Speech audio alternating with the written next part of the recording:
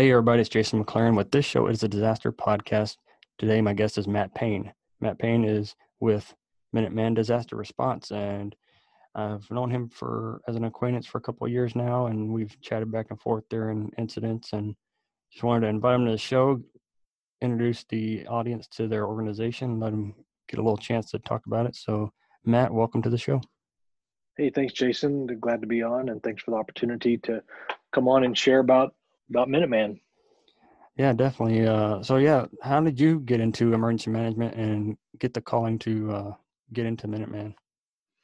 Yeah, so for me, it came about. I had been in full-time church ministry for a while. I was associate pastor at a couple of different churches, and Minuteman started up in 2011, 2012, and I was doing ministries and outreach type of work in my church, and they said, "Hey, why don't you join Minuteman as a volunteer?" And so I did. Went through the CERT class with them back in, actually, guess we graduated early 2012, and started deploying with them, and just loved, as always, the opportunity to get out and serve, and even the adventure that kind of came through Minuteman, and went down serving with them many times, and then the opportunity came about for me to come on full time and take on the role as director back in 2015. So actually, this month I'm celebrating 5 years as the executive director. Awesome. And so yeah, you kind of mentioned CERT and what you guys do. Are you guys specifically just a CERT team, or do you have any other No, operations? yeah, actually, we're not, and CERT isn't even part of our program anymore. We kind of birthed out of the Joplin, Missouri tornado of 2011, and so some guys had gone down to deliver some supplies and saw, there's an opportunity to help out here in a different way than just bringing more stuff. And so, not knowing really where to go, that's where it got started, was through the fire department here, our local fire department, and the CERT program, and it just grew from there. So CERT's not part of our program per se any longer. We have people who are CERT members in their communities, but we have our own program. Members join in on our relief team. It's the entry point, as a basic online training that they go through, and that allows them to come out kind of days 3, 4, 5 and beyond of a disaster, and help families begin to kind of pick up the pieces and start putting things back together in their homes. And then from there, our members can get more advanced training and go on to our response team, where they get involved with search and rescue, drone operations, emergency radio communications, even swift water rescue. We launched a swift water rescue team last year. So a lot of different opportunities, but I guess to answer your question, CERT is not a part of our program any longer. Definitely. Is there any other operations in addition to what you just listed? That's really the bulk of it. We do our training.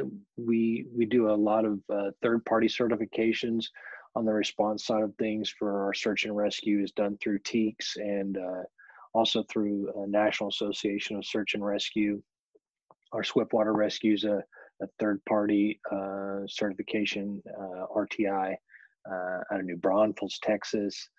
But then for our relief side, if they want to get additional training, we do training programs around Sawyer for chainsaw operations, as well as heavy equipment, how to operate a track loader. For us, I guess one part that I didn't mention is we also get out and track storms. And so even today, as we're looking at the forecast, our organization is at what we call our response level 4, which means we're going to activate our operations center to monitor the weather. And then we have a team on standby to get out and actually be on those storms if needed.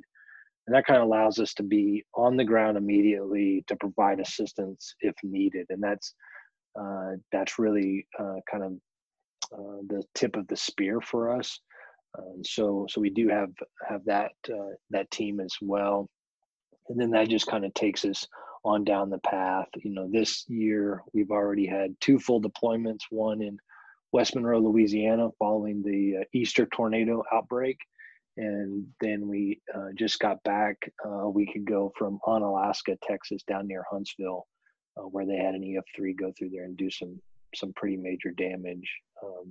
But a lot of different skill sets, and I think, when we arrive on scene somewhere, and check in with the incident commander, staging, whoever we might come in contact with, we submit to them our resources and just make it available to them, and just say, hey, we're here on a volunteer basis. All of our equipment, manpower, all of these things are free for you to use if you choose to use them.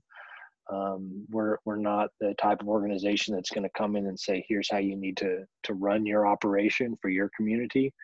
But we're more to say, hey, here's a whole nother toolbox of tools that maybe you didn't have available for your community, and now you do. And so how would you like to use them? And so that could be wide area search, it could be drone operations, communications, and then from there we begin deploying in, physical resources, equipment, based on what that community asks for. Yeah, and when I heard about Minuteman, I went on y'all's website, and I like how y'all have the impacts, and you have a map that shows everywhere y'all have deployed, and you can kind of get a background of what you guys have done and what your experience is. So it's really interesting. Yeah. I think as of I guess now we're at 21 full deployments since we got started with this. Last year we had 4 full deployments, and then we have a lot of smaller operations throughout the year that we assist with, search for missing individuals, or cold case. We were actually called out by a sheriff's department up in Northeast Oklahoma last year to work alongside the FBI dive team and provide some logistical support to a cold case search up there. And so if we have the resources and ability to do something that's outside of disaster, we'll often do that as well, just to lend a hand and be a part. Definitely the non-emergency stuff is, I think is some of the best learning experiences, because it's a low stress environment. So you can practice all your skills and not be in that life or death type situation. Yeah, that's exactly right. It gives you opportunity to plan a little bit more as well. Hurricanes, obviously you see them coming, and so you can kind of plan your attack in the coming days. Tornadoes, not so much. You wake up one day and you see a heightened situation, or it may even be forecasted for a low day, and then next thing you know, it changes. So you got to be able to move quickly. But you're right; those non-emergency type situations are a great opportunity to serve and to learn. Definitely.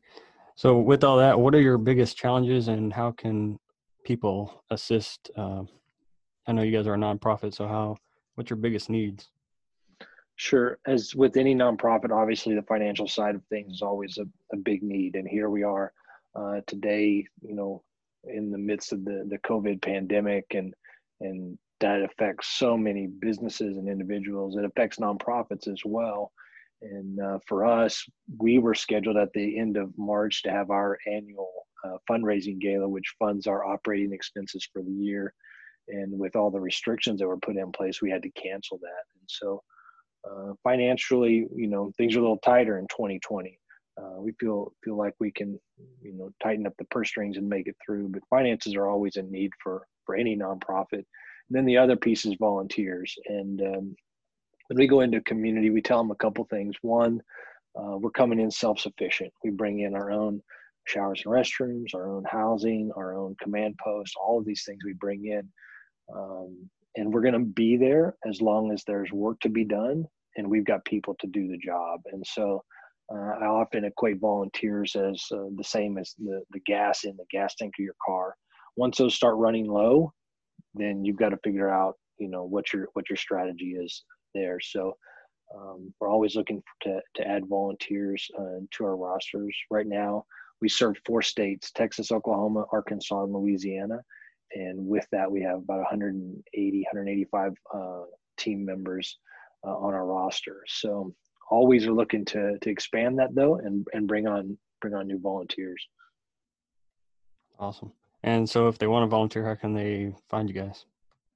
Yeah, it's just minutemanresponse.org, or you can find us, of course, on all the social media channels. It's just Minuteman Team, but our website's minutemanresponse.org, and all the information's on there about how to join. The process begins online, from the application and background check we do on everyone. All goes through an online process.